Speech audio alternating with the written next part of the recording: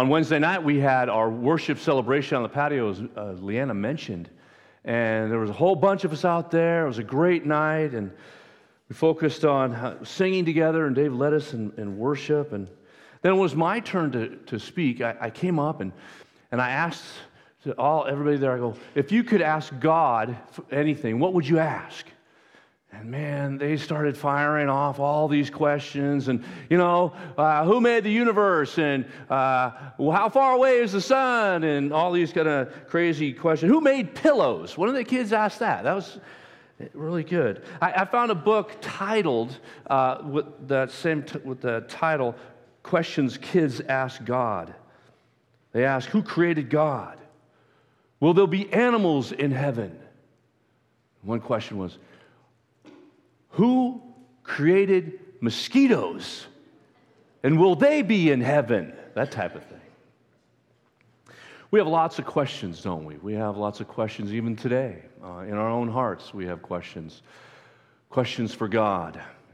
As I read through the news this morning, as we thought about the conflict that all of a sudden has erupted between Israel and against the Palestinian militants and the Israeli forces, and it just breaks our heart. Many of us were there last year about this time, and so we had heavy sorrow for what's going on over there. We pray for peace. We pray for God's intervention. Pray for calm. Pray for people to come in and bring a sense of rational thought and negotiation in this time. Let me pray.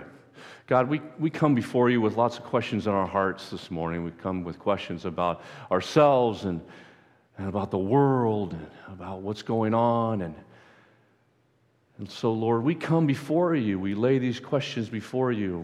We open up our hearts. We know that we are a forgiven people. We come boldly before you, knowing that you are here with us by the power of your Holy Spirit. So, Lord, we pray that you grant us your healing Spirit upon our hearts now as we turn to your word and allow your word to speak into our lives. And Lord, I pray the words of my mouth and the meditations of our hearts together are glorifying unto you, O Lord, our rock and our salvation. And all God's people said, amen. Jesus' disciples had a chance to ask God questions. They asked Jesus questions, and one of them is that we're exploring in the Lord's Prayer. They asked Jesus, teach us to pray, and he teaches them to pray, and one of the lines in the prayer is, forgive us our debts as we forgive our debtors, and we explored a bit of it last week. But forgiveness is a difficult topic. It's difficult for us. We all wrestle with understanding the dynamics of the nature of forgiveness in our lives and the nature of forgiveness for others. So we need to spend 2 Sundays on forgiveness. Jesus spent a great deal of time talking about mercy and forgiveness. His first sermon, Sermon on the Mount and the Beatitudes. Blessed are the merciful, for they will receive mercy. Right away, starting with mercy, Jesus talked about loving enemies. Loving enemies. And he started telling these outlandish parables about God's forgiveness. We know the one about the parable of the lost son. And the son, when he comes to his senses, he realizes that he has to go to his father. And he has to seek forgiveness, and he decides in his mind, I'm going to tell my dad I'm going to pay off all the debt. That's what I'll do. I'll live in the servants' quarters, and I'll work until the debt is paid. And so he's got his speech all figured out, and he's walking down the road, and he's going to meet his father. His father sees him from a distance. His father runs to him. And as the son's about to blurt out his speech that he has prepared in advance, the father doesn't even listen to him, gives him a hug, puts a robe on him, gives him a signet ring, and then orders his servants, let's throw a huge party. Before the boy even has a chance to say anything, he's forgiven. Jesus himself extended forgiveness in ways that, into the most unlikely people, frustrated others, to tax collectors and sinners. They loved to be around him. You know, someone once said that the people who were nothing like Jesus really liked Jesus. Extending forgiveness and healing, declaring forgiveness for the brokenhearted, opening the door for healing and new life. So now Jesus has been teaching about forgiveness for quite a while in his earthly ministry, showing it to his disciples, how it's done and how they are to follow that, and they've been paying attention. But they begin to wonder, to what extent are we to forgive here? How far does this forgiveness go? Especially when there's some people in their lives that like, hey, you know what? That's a little too much. So Jesus, he's hanging out with the disciples. He reads the room and he sees in their eyes and he looks directly at them and he says, listen, if a brother or a sister or a neighbor, if you are offended and you need forgiveness or they need forgiveness, you need to go to them and you need to talk to them about the harm that has been done. And if that doesn't work, then take somebody with you. And what this does is keeps you both honest. You have a witness. And if that doesn't work, then you need to tell the church. And if that doesn't work, then you might need to start all over again from scratch. Jesus pauses for a moment. Imagine he takes a breath, and then a hand goes up in the back, and it's Peter. And Peter, hearing all this stuff about forgiveness and how many, forgiving and being merciful, he's wondering, he has a question that is on everybody's mind. And this is what happens in how it explains in Matthew. Then Peter came to Jesus and asked, Lord, how many times shall I forgive my brother or sister who sins against me? Up to 7 times? Jesus answered, I tell you, not 7 times, but 77 times. The word of the Lord. Thanks be to God. This is probably not what the disciples wanted to hear, or it's sometimes not what we really want to hear. Peter is trying to figure out, how much do I forgive? How often should I forgive this person who has offended me? Peter's math is very generous. In the Jewish law, it was 3 times. Forgive 3 times. So Peter doubles it and he adds one for good measure. He says 7 times?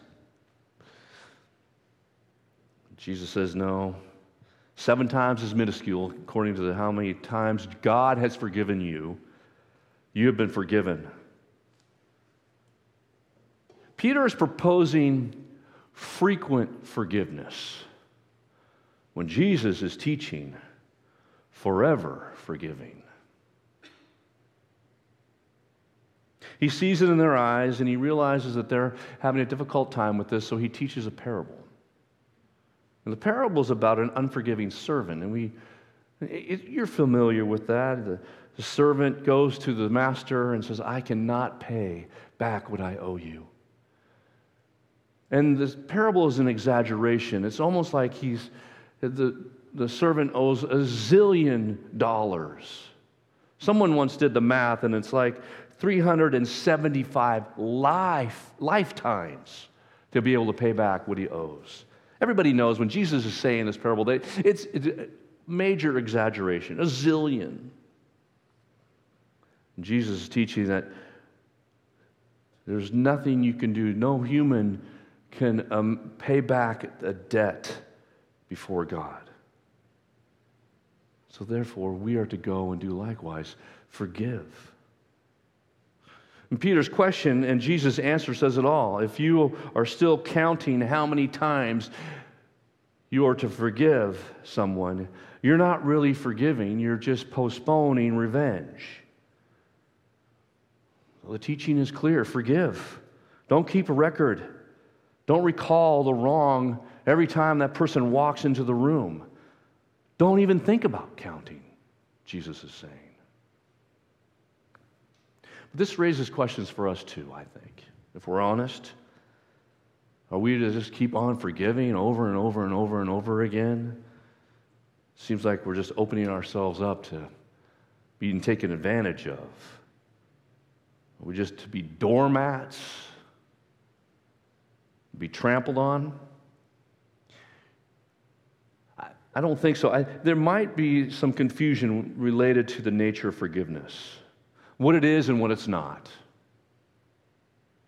Lou Smedes, a late professor of Fuller Theological Seminary, he wrote a tremendous book on forgiveness titled Forgive and Forget. And in the book he says that forgiveness is not the same as excusing. Forgiveness is not the same as excusing. Smedes argues that excusing is an end run around forgiveness. When an action is excusable, it doesn't require forgiveness. So you're standing in the airport and someone's late to their flight and they run and they bump into you. Accident. It's excusable. They didn't mean to do that. Someone shows up late for a meeting because they hit construction traffic. It's excusable. That's not the same as someone asking for forgiveness on that. Excusing is not the same as forgiveness. I was at the hardware store the other day. I'm standing there in line, and there's this big, strong biker. Leather, arms that are massive, and they're well decorated. And he's standing there, and he's paying his bill for some equipment for his motorcycle. He's got these big boots on. And this woman's rounding the corner, and she's got some light bulbs, and she bumps into him. This is a true story now. I'm not making this up. And right when she bumps into him, he kind of helps hold her a little bit, and she says, "Oh, I'm so sorry."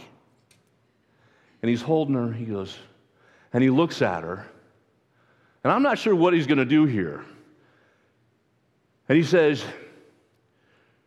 "Never say you're sorry." And I'm like, uh-oh, so what's next, He says, "Listen, you don't need to say you're sorry.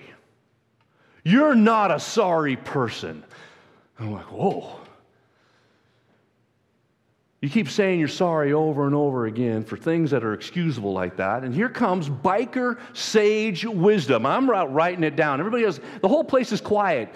Biker is telling this woman, don't say you're sorry.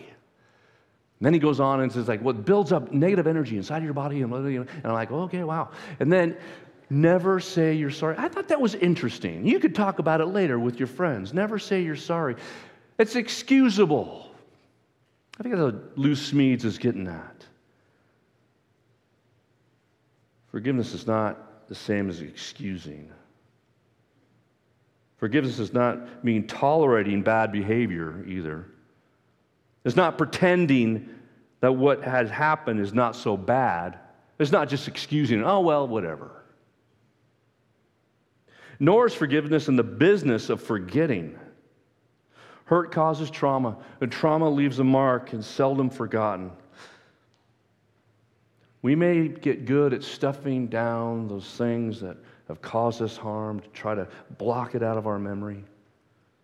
Even if we're good at forgetting, it's still not forgiveness. Forgiving is what is required precisely when we can't forget, according to Smedes.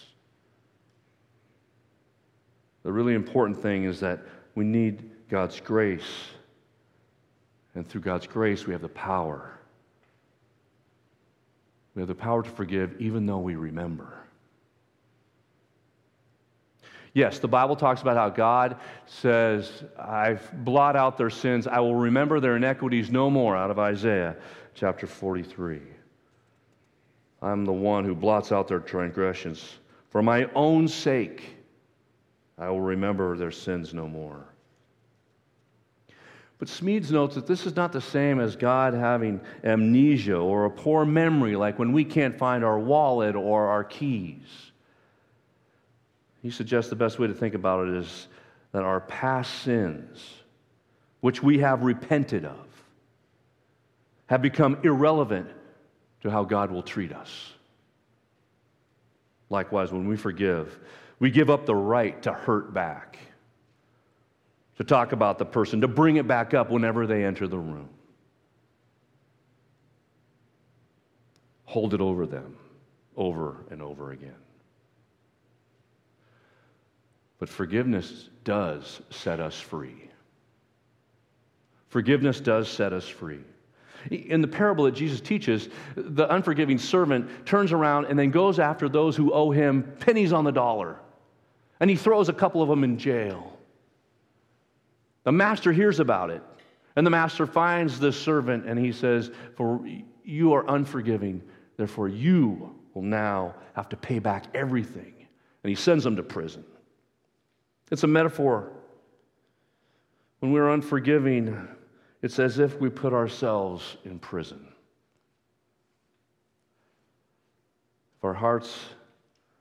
If we choose not to forgive, then I remain captive in the hurt for as long as I live. Our anger becomes the shackles, bitterness becomes the chains. To refuse to forgive is to allow the hurt to keep me chained in prison. Smead says to forgive is to set the prisoner free and discover that the prisoner was you. And Jesus says forgiveness comes from the heart. At the very end of this passage and the story that Jesus tells of the parable, he says, Peter, you got to forgive from the heart. You have to forgive from your heart. Jesus cares about the conditions of our hearts. He cares about the condition of our souls. And he knows how forgiveness can block us in that reconciliation and the relationship we have with him. Like our very breath, forgiveness is nothing short of a miracle, dear friends.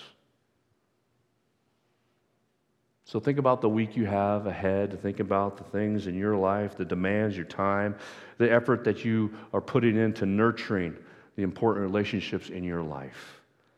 And how will forgiveness play a role? True forgiveness. And how will you live free in the forgiveness that you receive from God on a regular, daily basis as you pray? Maybe you're not here with a burden of forgiving others. Maybe you're here with the burden of not accepting the fullness of the forgiveness that God is offering to you in your life, and the grace and the healing and forgiving yourself. Forgiveness is nothing short of a miracle, dear friends. We need the Holy Spirit to guide us and empower us. There's a song, you know it, maybe. I'm going to try to sing it and see if you can follow along or sing with. Not follow along. I want you to sing with me because it's very embarrassing if I try to do a solo up here. I'll be so embarrassed. And it goes like this. I'm just kidding. Spirit of the living God, fall afresh on me, right? And then you say that a couple times, and then melt me, mold me, fill me, use me. Are you ready? Spirit of the living God, fall afresh on me. Spirit of the living God, fall afresh on me. Melt me, mold me, fill me, use me. Spirit of the living God, fall afresh on me. Gracious God, we need your Spirit to fall upon us, that we might grow in our forgiveness of one another and accepting the forgiveness that you freely give to us through your Son, Jesus Christ. We thank you, God. Empower us this week as we forgive. In Christ's name we pray. Amen.